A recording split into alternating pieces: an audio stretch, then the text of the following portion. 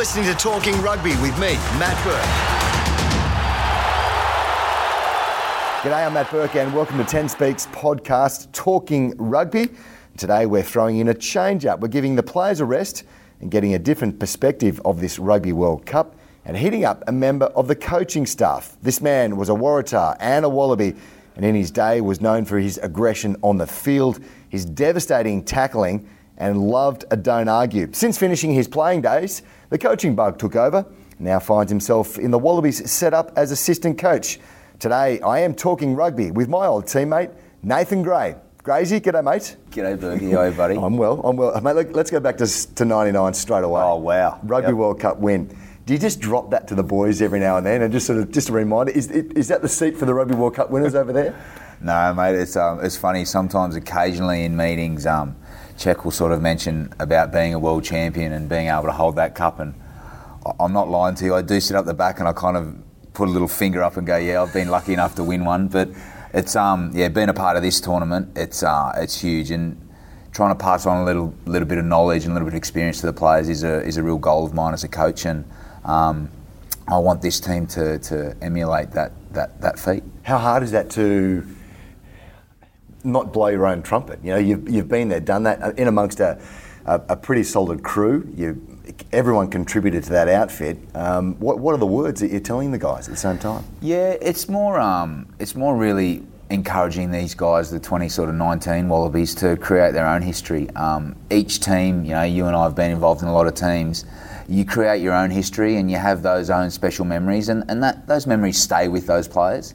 And they're really unique, and I suppose as a coach now, trying to instill in our players that sort of thirst to chase those memories and create those memories, and also as a coach as well, you know, you get an opportunity to create history, and that's something that's very very intoxicating. So how did you get into the coaching gig? I was going to ask you about, well, first off, where do you sit on the bus now that you're a coach? That's the important part. It is, with the big questions. Mate, I'm three from the front.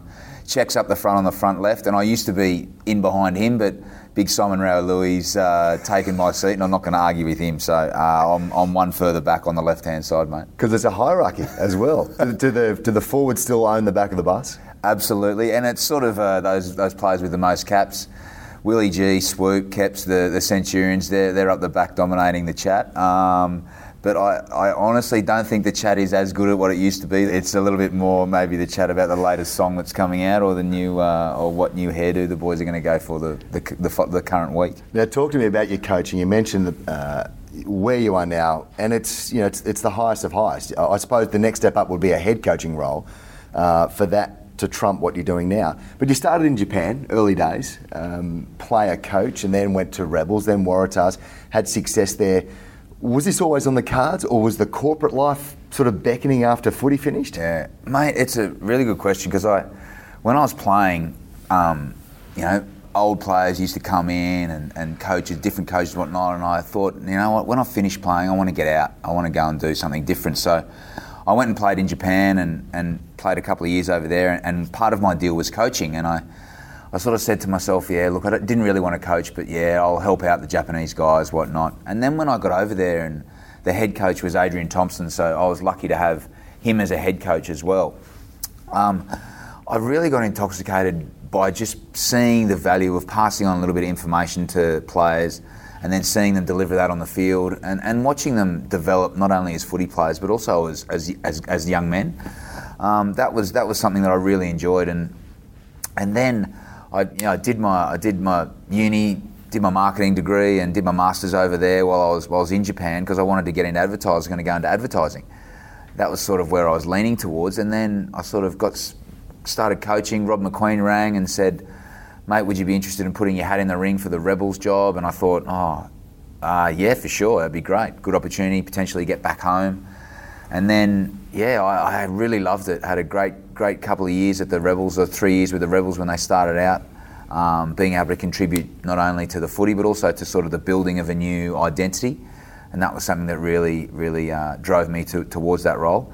And then got the opportunity with the Waratahs, and had some success there. And then when sort of Ewan McKenzie resigned and Czech sort of ended up taking over at the start 2014, Czech sort of said, mate, I need you to come on the spring tour with me, and I was, wow, couldn't believe it.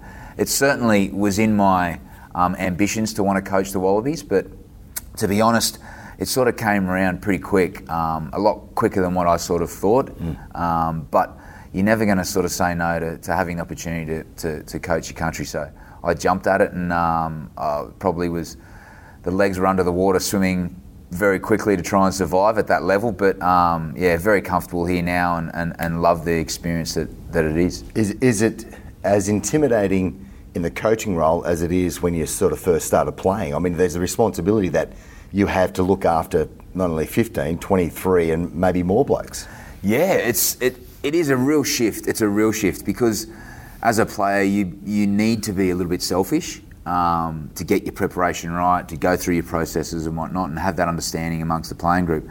As a coach, it's all about the guys, and it's all about preparing them. So the start of my week is very crazy, but the back end, because if I've done the work, it's very relaxed. Where I think as a player, it's probably the other way around. You start to stress a little bit more heading towards the game, but as a coach, you want to part that knowledge on, and then encourage the guys to be the best versions of themselves. So that's sort of definitely part of the role. And you're certainly a skills coach and a tackling coach and a rugby coach, but you're also a human coach as well. So a lot of what we do has a strong psychological twist. Do you get nervous?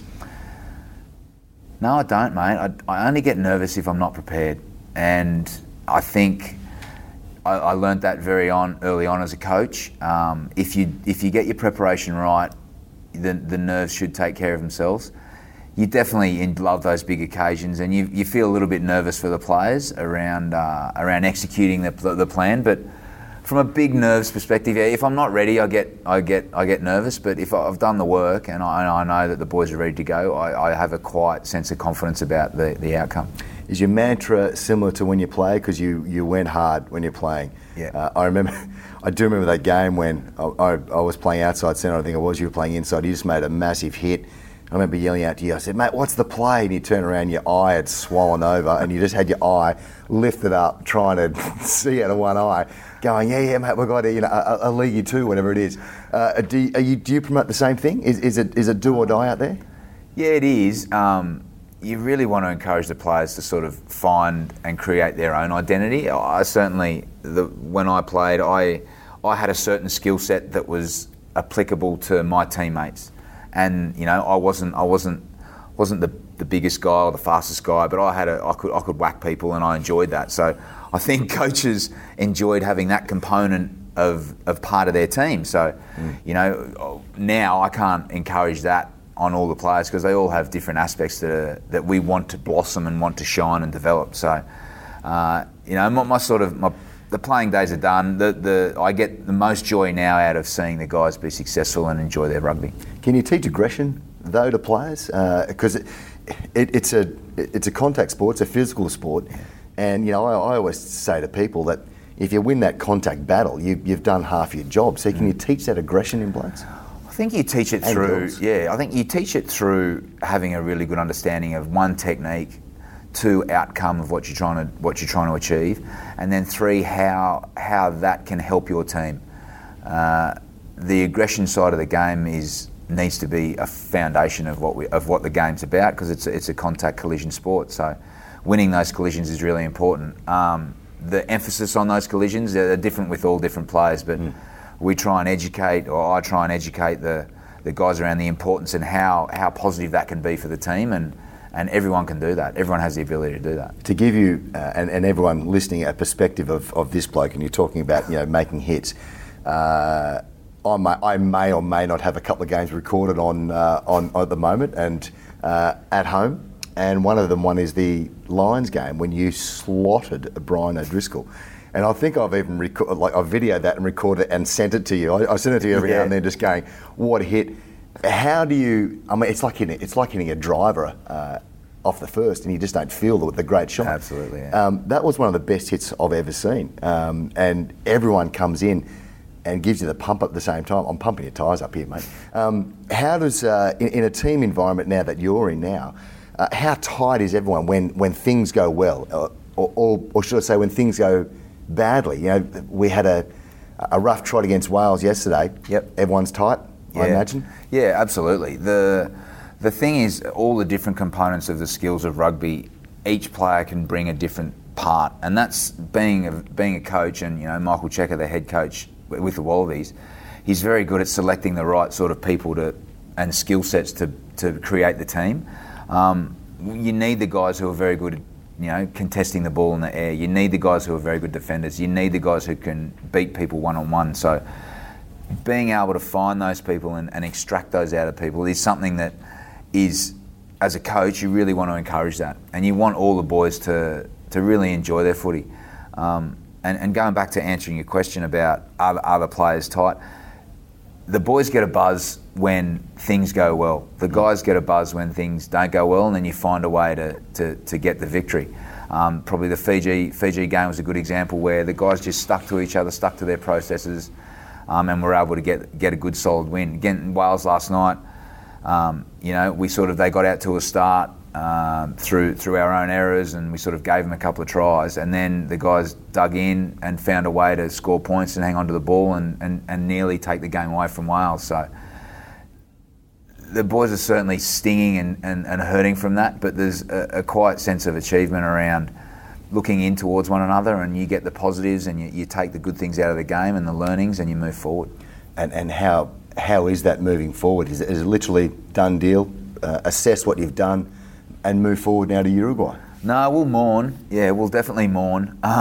We'll have a really good look at it over the next couple of days, and then it's a matter of shifting our focus to Uruguay and onto Georgia. So that's going to be, we'll take stock of the performance and look at the things that we did well and that we didn't, and then we're going to move forward. This tournament's a pretty dynamic beast, so you've got to assess, check, and then move on as quickly as possible, because a big competition, a big test is coming up.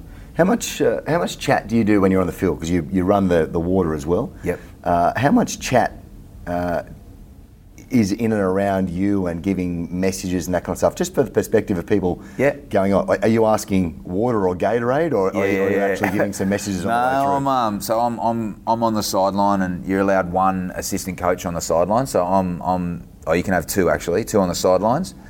So I sort of get messages from the box, from Czech and the guys in the Simon Rao-Louis and Mick Byrne in the box. And if there's, I'll get the messages out to either the captain or the specific players. So the vantage point on the sideline is not great, so you don't get that perspective. So being able to do a lot of hands-on coaching during the game is quite limited. It's more around just keeping guys focused, keeping them identifying where their opportunities might be, and then passing on messages around tactical stuff or specific stuff for like scrum and line out and whatnot. So yeah, you're not out there revving the boys up. You're definitely not. Occasionally you might get out there and fire a few guys up, being really positive, to sort of get the feel of it. But the players are very much in control on the field, and the captain and the leadership group, they certainly do the bulk of the talking. And yeah, if occasionally you need to kick someone's ass from an error, you do it. But no, you certainly let the guys run the show. Yeah. What about your assistant coach now? I can hear your passion when you're talking about it. It's fantastic.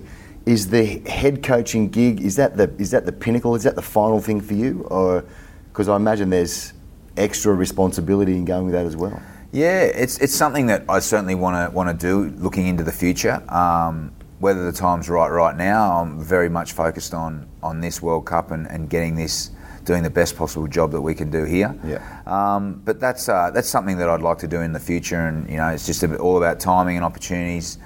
And but yeah, it's a very different role. You do a lot less coaching, and you do a lot more management side of things, because you've got to deal with the sort of whole gambit of different commercial boards. It's a big gig, so it's something that I'd like to take the challenge of doing. But at the moment, I'm really loving the role of the assistant, and it's all about opportunity. Time to take a quick break. Stay with us. We're having a chat with Wallabies assistant coach Nathan Gray. See you soon. Need a break from ad breaks? Join 10 All Access to enjoy binge-worthy shows and live news ad-free. Stream your favourite Channel 10 and US shows like Survivor, NCIS and I'm a Celebrity, Get Me Out of Here. Discover exclusive originals, plus watch fast-tracked series before they premiere on Channel 10. Watch 10 All Access whenever, wherever, and never miss your favourite show again. Join now and get 1 month free for new subscribers at 10allaccess.com.au. Welcome back to Talking Rugby with me, Matt Burke. We're in Tokyo chatting with Wallabies defence coach Nathan Gray. Let's go back to early days. I think you played 2 games for Queensland back. Don't tell anyone that. Yeah, mate. I know. That's the next question. You were blue through and through. Is a little bit of Queenslander in you? Is there anything? You went to the Southport school as well, so same school as Matt Rogers. Yes. Is there any Queenslander in you? No, mate. None. There's no Queenslander in me. I hate them. Well done. I love it. I've got memories etched into my mind. Boarding house at TSS on the Gold Coast there.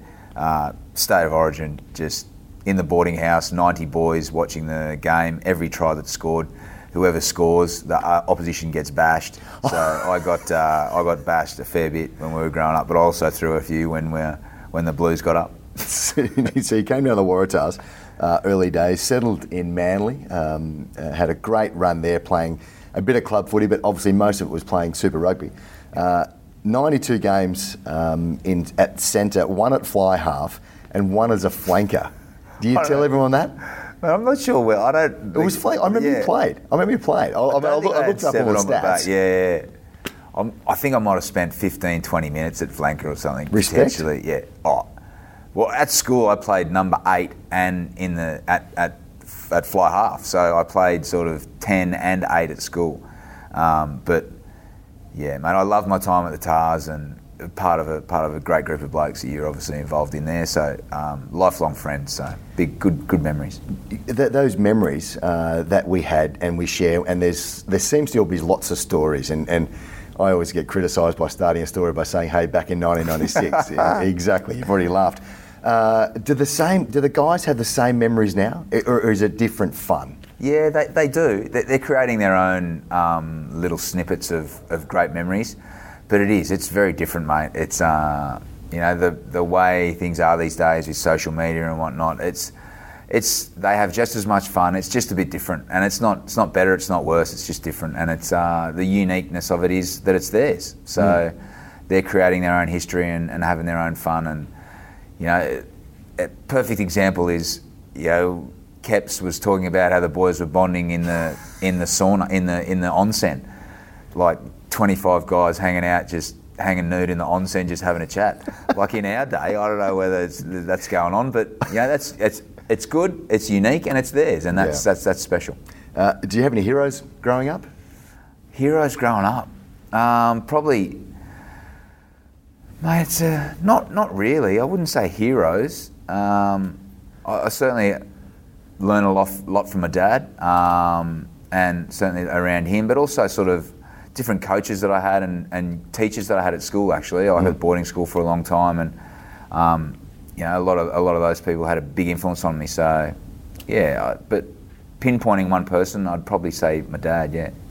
Growing up with, I suppose, a guy that was in front of you, Timmy Horan. Yeah. What did someone like him give to you on the way through as the?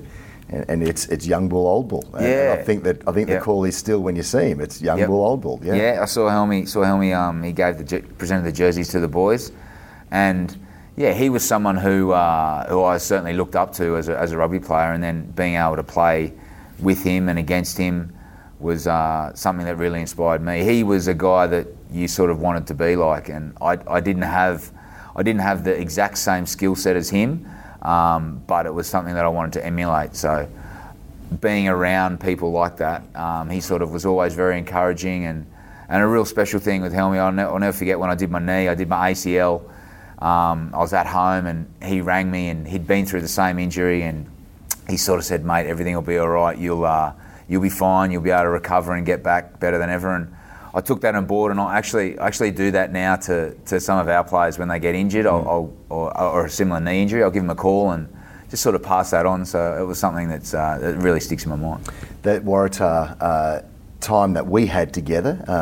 We didn't have success, sadly. We had a great time, but you then switched the ranks and win the 2014 season with Super Rugby. What was that like from a coaching perspective? Yeah, it was awesome. From the perspective of there was a really unique group of guys that had a common purpose and a common focus and went out and did the job. And for me, as an assistant coach under Czech, it was a really good learning curve for me around how to pull a team together and how to motivate a team and extract the best out of the team and get the right mix of players so that you can, one, play the way you want to play and then deliver that in a way that's very unique. They won the competition, throwing the most passes, holding the highest possessions, and having the second best defence in the competition. So being able to do that makes you a very dangerous unit. And yeah, great memories of that year and a thirst and a hunger to want more. I sat on we jumped on the bandwagon, obviously as you do as the old blokes. They had the big function at ANZ Stadium. We rolled out. I remember talking to Al Baxter, who was, I think, on the board of New South Wales Rugby at the time. Yep. And we walked out and they said, "Hey, here's your tickets." And it was as in general admission. And I thought, hang on, like I'd be sitting up there at the top. Al went up to the top and sat in the box with the big guys. It was the greatest thing that we did. We sat down there and I looked around, there was, Warwick Ward, Tim Gavin, Simon Poitov and Far Jones, and we're all there. And it was in that bottom corner where Adam Ashley Cooper, Swoopy, scored those 2 tries. No way. And then the kick came our end as well. So talk about ticking the box. And we were pumped. Couldn't talk the next day. But the banter going on between a couple of Crusaders guys in front of us was fantastic.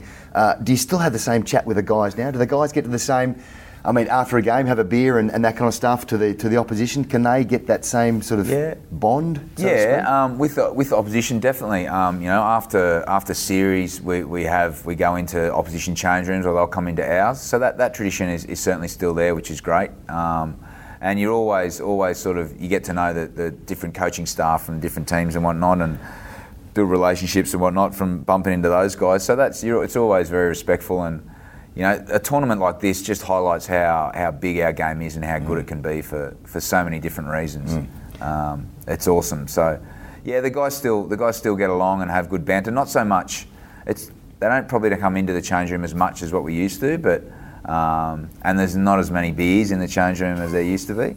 That's probably a good thing. But I do feel for the guys sometimes because, they come off the field. They get a protein thing shoved in their face. They got to do media. They got to then get weighed. They then sit down and do their debrief and whatnot. That change room, that locker room, is a really unique place. And sometimes I think we could probably do that a bit better. What about take your attention to the Kiwis? That game in Perth this year, outstanding. And you could probably say no one saw it coming except you guys. What was the difference in that game? How come it all just clicked? I think the guys have just prepared well and really backed themselves and went and executed the plan.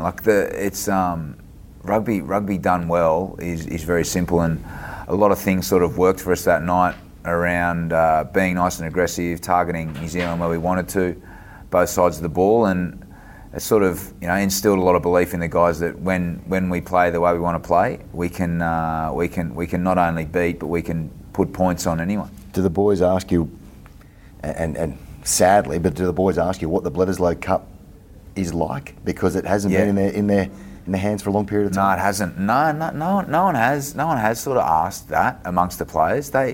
But they're very cognizant of the fact that and how motivated they are to try and get the thing back. That's not lacking, and that's a pleasing thing. The guys certainly feel a lot around that. So we put us in a position to maybe get it this year, and it's funny because you look back when we held it for a long period of time.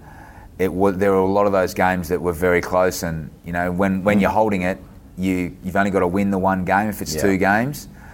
So it is easy to hold on to, but I've felt the other side of the coin, and mate, we want to get that thing back bad. Does it burn? We'll go back 4 years now. Does it burn in that 2015 final? Mate.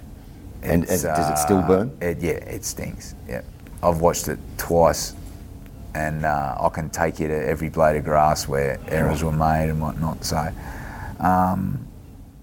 it's a slow burning fire that's there, but it's there, mate, definitely. Do you look at the jigsaw puzzle now enough for that game against Wales and maybe on the other side of the pool now and potentially coming up against England, New Zealand? I know Czech said the other day, it's like not really looking at it. You just got to win on the way through. Is that the case for you guys now? Yeah, like how good. Like we've got an opportunity to really make some history. You know, no team's ever won the tournament from losing a game, and we've got an opportunity to do that. So our path's going to be hard, but bloody hell, why not take a tough path and when you do achieve it, it's going to be even more sweeter.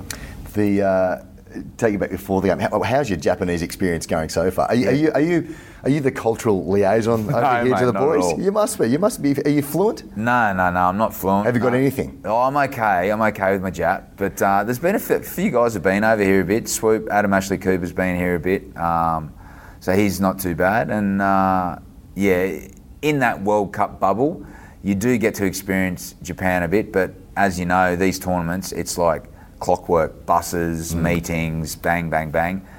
You don't get an awful lot of time to be able to experience Japanese culture, but you do get a little bit of a sniff. But no, I'm not the tour guide, mate. Have the boys been out and about? Have they enjoyed themselves? Yeah, they have. We've had a couple of days off, and the guys have jumped into town and had a look around and created some good memories, doing a few things. And you need to have that balance. You need to have that time on, but also the time off to enjoy it and take it in for what it is. It's a unique experience that they'll never forget for the rest of their life. I had a chat with Whitey last week, and he mentioned about Disneyland. You guys are here at Disneyland at the moment. Yeah. And I said, Disneyland? He goes, what? Is there something wrong with that? It was like, I'm still a kid. So there's still things to do around, and there's, I suppose there's family here as well. So it's a good environment that you guys are around. Or how good is the environment? It's awesome. You know, staying here, it's great. You know, everyone loves the big man with the ears. And people have got family filtering in and around and coming over, whatnot, so it's great. We want the players to embrace their families, and really enjoy the different parts of the World Cup. So I suppose they live it as much as the players do. As well. Definitely. Yeah, getting the balance is important, that they understand how much their family means to them, but also what we're here to do. Just to finish up with, mate, the game against Wales, it looked like a bash-a-thon. It was an old school test match, it seemed like. You'd be the perfect judge to tell everyone the difference. I mean, when we go back in our time, it was big and strong. Are the guys just bigger and stronger now? Is the physicality of the game changed so much that a Nathan Gray of 20 or 2000 or 1999, 2000s would make it today? I don't like comparing sort of eras, because the game just changes so much. Physically, I don't think I think, you know, being males, we're like, it would be sweet, we'd kill it. that's our first thought. We're like, what do you mean? Of course I'd kill it if I was playing now. But knowing, just seeing the guys now, the intensities of the games have definitely gone up. The speed of the game, the accelerations of the game, and with the accelerations and the progressions of strength and conditioning and whatnot, the guys are fitter, faster, and stronger.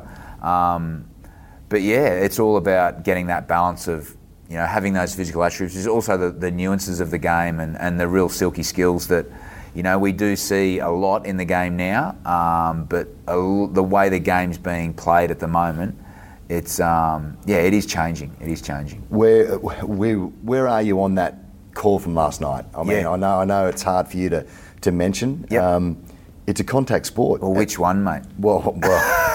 Exactly. I mean, I mentioned after the game that this will have an impact now going down all the way through the ages, you know, as in how players run with the ball. The Samu one, Absolutely. Exactly right, because that was just a great shot. And I thought in that instance there, Michael Hooper handled himself incredibly well. Absolutely. Where he was poised and mentioned about, hey, it was a poor technique from the tackler. Where's the onus rely on it now? How do you go, knowing your aggression and what you need to do in amongst this team? How's it work there, mate? It's really frustrating, because I think at the end of the day, the goal of what they're trying to achieve in terms of player welfare is fine, and that's really important. Don't get me wrong there. That is very important. But just the way they're going about it at the moment is just providing so much not clarity around what the expectation is. So we play a violent sport. It is a contact sport. No one goes out there trying to take someone's head off and be aggressive and foul play. It occasionally happens. When it occasionally happens, you deal with it. But you're looking at the Samu situation. The guy's carrying the ball. The guy tackles high, and he gets fended off, and it goes up onto his jaw or whatnot. Yeah, it's part of the game. Like, let's get on and play the game. The player welfare is important, but we've got to also understand the context of the game and what the game is, and not try and dilute it and be so clinical with it that it becomes cut and dry. Every situation is very different. Yeah. Let's just look at the game as a contact sport. It's a flowing game, and we're not condoning guys getting their heads taken off, but it's just gone too far, and it's going to, as he said, it's going to impact the rest of this tournament to a massive degree, and we only hope that the consistency across, if they want to go down that path, that's fine, but it opens a big can of worms around consistency. So that's what we'll be looking for, and making sure that they're continuing to do that, and then encouraging our players to back themselves with their technique, whether they've got defending or whether they're carrying the ball, being aggressive as possible, and let's get on with it. Rage, I love your passion, always have. Thank you so much for talking rugby. No worries, Berkey. Thanks, mate. For the rest Appreciate of the it. tournament. Thanks, mate. Now, next week we'll have another special Wallabies guest for you on Talking Rugby. So as we go deeper into the tournament, you won't want to miss an episode. So make sure you subscribe.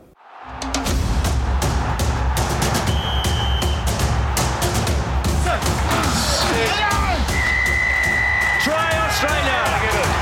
Patience rewarded. You've been listening to Talking Rugby with me, Matt Burke.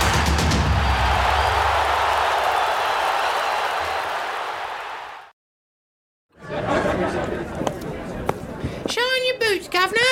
Yeah, all right, lad. They're looking a bit grimy. All right, I'll clean them up then. Sit down. Thank you. See you reading the old paper there, sir. Yeah, what's it to you? Oh, I've got a new thing. It's a way to listen to the paper in your ears, you see. What are you on about, kid? I'm on about 10 Speaks podcasts. What's a 10 Speaks podcast? It's like a newspaper for your ear holes. Well, what sort of thing do they talk about then? All sorts of things, Governor. Go on. They talk about Western Australian sport there, mate. I see you got the sports pages. Yeah. Well, who's that by there? Who says that? Doesn't matter about that one now. We're about to talk about another one. There's one about your house. Not your house. My house? Not your house. Who's talking about my house then? I mean just houses in general. And other design-related things. That one's with Barry Dubois. Barry Dubois? Yeah, you know, from the Friday show. From the living room? That's the one. Yeah. Well, what if I don't want to hear about my home or other people's homes? That's all right. You strike me as the kind of guy who might watch The Bachelor. The Bachelor? I've watched A Bachelor. Well, maybe you'll hear a bit more about that on one of our Reality Bites podcasts. Oh, yeah? Yeah. Yeah, all right. All right, the shoes are done, Governor. That'll be 10 quid. How much? 10 squids, mate. That's outrageous. You're outrageous. I'm out of here.